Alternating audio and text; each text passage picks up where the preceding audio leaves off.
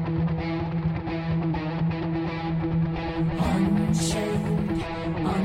Rock Show.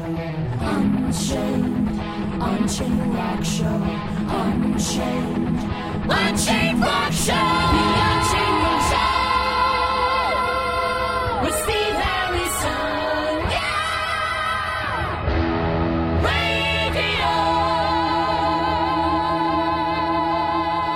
Radio. You're listening to the Unchained Rock Show with me, Steve Harris, and here we are, Download 2022, 3 years in the making, and I've got to say, I've been waiting for this day for a number of years, and I've no doubt that these chaps who we're about to talk to have had a raft of emotions and people wanting to talk to them with their own emotions. What an absolute pleasure to be talking to Drew and Vigil from The Ghost Inside. Yeah, thanks for having us. We're happy to be here. Yeah. Oh, I've been smiling and thinking about this sort of day for a while now. 7 years in the making for us. Yeah, so, I know. Yeah, I think it adds to the anticipation because, you know, we were sidelined for a while, and then as we came back, right when we came back, COVID happened. Yeah. So I think it's people having a mix of like being excited for us to be back and then excited to do stuff since COVID.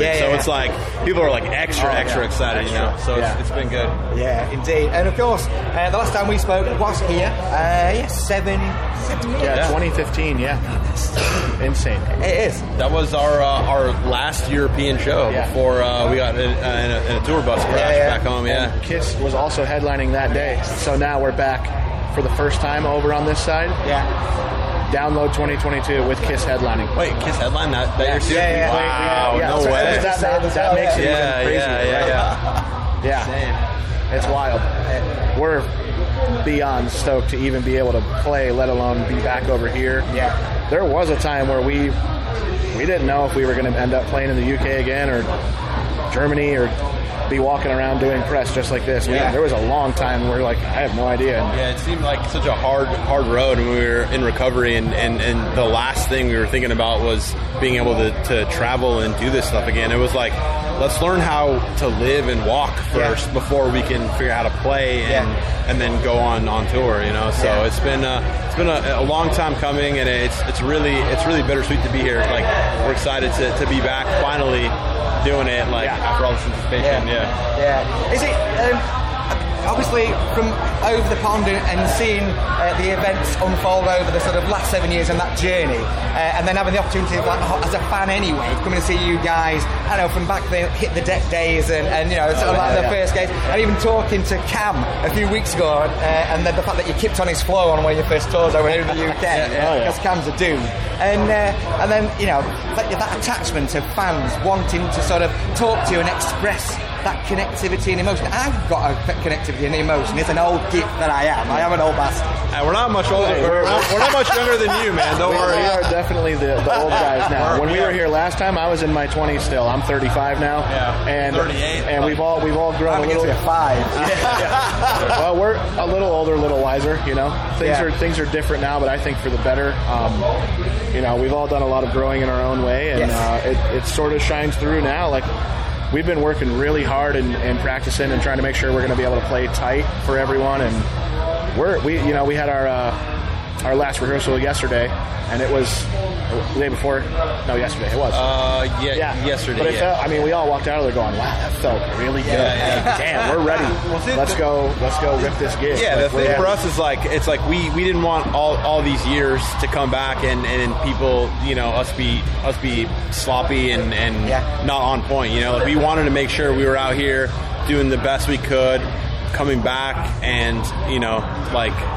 Yeah, definitely. It's important. I know it's important to us to, you know, we have our story and we've been through what we've been through, and we know we've inspired a lot of people, but we for ourselves want to prove to people that, like, they're going to come see us and go, oh, they got even better. They're like next level now. That's what I want people to see, you know. I think we're definitely getting there, you know, and it's been good to take our time, and like Vigil was saying earlier, it took us so long to learn how to walk again and this and that, and it literally is just time. It took this long to get back to this point, and it's honestly just insane that we're even here at Download now. It still hasn't really soaked in. And of course, headline in the Avalanche stage. Crazy. As well. That's cool. And the weather's nice too. And there's no mud, so it's been good. Well, I mean, we haven't played yet, so I don't knock on wood, but no, it's definitely not going to rain. It's definitely not going to rain. So of course, release of the self-titled as well. That sort of really was an album that made a mark in the return of you guys, and a grateful return. I mean, you just mentioned there the sort of the journey that you've had and still sort of continue to be on. I assume in that sense, but from a musical journey, continuing. New video that we just released in the last couple of days or so, and then does that like sort of that new music, or are you still thinking of just taking things steady? The release of the live album as well. Well, what happened with us is for a long time we were kind of all over the country back in US. So we now just officially 4 or 5 of us live in the same city. So I don't want to speak for everybody, but I'm sure after we're done traveling and playing shows and touring, we're gonna probably start working on new stuff. I think it's time, right? Absolutely, it's definitely time. There's new music coming. It's happening. We're gonna start it this year, so it's definitely on the way. And we're excited to be writing again and see where that goes. We're just gonna squeeze it in between. We have so many shows this year. It's the busiest the band's been since 2015. So we're gonna squeeze in writing whenever we can. We have some decent time to work on it too. So. So I mean, obviously, Download, headline of the Avalanche stage, and then are you sort of doing a bit of a festival run in Europe as well? All the festival dates. Well, we got invited to a couple different festivals, but logistically, we just can't tour and travel the way we used to, because of physical limitations. So, we can't go on a bus and do 29 shows in 30 days anymore. So, coming out here and having a handful of big festivals, we had to also pepper in some headline shows in between, because we couldn't spend all this time off and just be out here just sitting around, and so we had to find a good mix of staying busy but not overworking ourselves, because I just don't think that's possible for us anymore. We're here for 2 or 3 weeks and we're playing. Brixton dates. So that was originally booked 2 years ago. So I mean, everyone's been waiting for since before the pandemic for that. And we're here a couple weeks. We play 5 shows, but that gives us, we're still trying to figure out what works best for us, with like physically, mentally, all of it. And having a show and a few days off, definitely helps us kind of ease back into things. And I don't know, it's been working out so far. So we're just going to keep going with that sort of plan and then see where that takes us. Indeed. Vigil, I've got to ask you as well, obviously, hockey fan? Big hockey fan, of course. Kings, unfortunately, we lost in the first round. Unfortunately. Because I follow Sheffield Steelers over here in the UK. Oh, okay. So I'm not quite in the league as NHL. Are you up north? Yeah. Okay. Yeah, no. So Sheffield is literally about 20 minutes drive. Okay. Okay. So up north. So obviously been preoccupied with the Kings. Not so good season, I suppose. I mean, we had a pretty good season.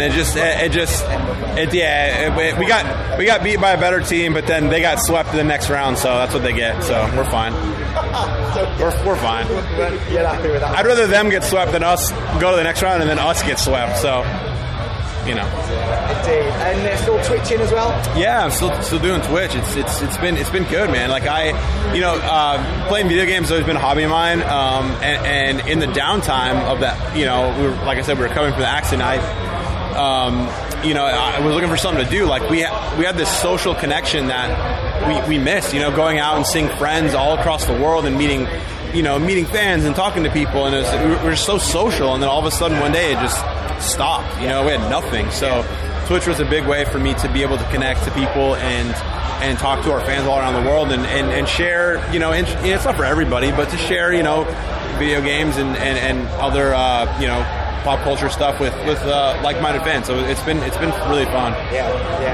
Drew, if I could just ask you if you're happy to sort of talk about being such an inspiration as a result of the injuries and that journey and so many sort of people on social connecting from that perspective and relating sort of your story to their own individual stories. I mean, how does that feel? Does that sort of come as a comfort or an element of support, knowing that your journey is an inspiration to others as well? Yeah, absolutely. I mean, the support has been overwhelming, and I people will reach out to me all the time and say exactly what you just said, and what you went through helped me get through whatever I'm going through, and I never set out to do that. I never thought I'd be a person to do that, but if I am and I've helped anyone in any way, then that's amazing. And I try to check my DMs and chat with people, and as much as I can, and I've talked to plenty of people who have some pretty crazy stories as well, and I just try to remind them, about what I went through, and I'll tell them where my mind was when it happened, how I dealt with it, and sometimes it helps them out. And it's crazy because I never thought of myself as that kind of person to be like a motivator or anything like that, but I just kind of naturally, that's how I handled the situation, and people saw that, and it's wild. So the thing about Andrew too that a lot of people don't understand is he gives it his all. He goes above and beyond because I don't think a single person would see us play, and if Andrew has a mess up on drums or whatever, they would judge him because he's playing without a leg. Yeah. But he's so hard on himself that he wants to play perfectly, and he wants us to really elevate to the next level, and he really takes charge in the music and making sure that we're great live, and all of this with one leg, Yeah. And it's people would settle for just having him being up there with one leg, and it's the fact that he doesn't let him having one leg stop from having to push to be better. He doesn't use it to be well, I got one leg, what do you expect? It's no, not only do I have one leg, I have to be the best I can be. Yeah. So it's really inspiring, dude. Yeah, it's really inspiring. Yeah. It really is. Yeah, honestly, no, I'm not bullshitting him. It's the truth. Guys, thanks for chatting. I really do appreciate it. Thank you. Cannot wait to see you guys. Absolutely.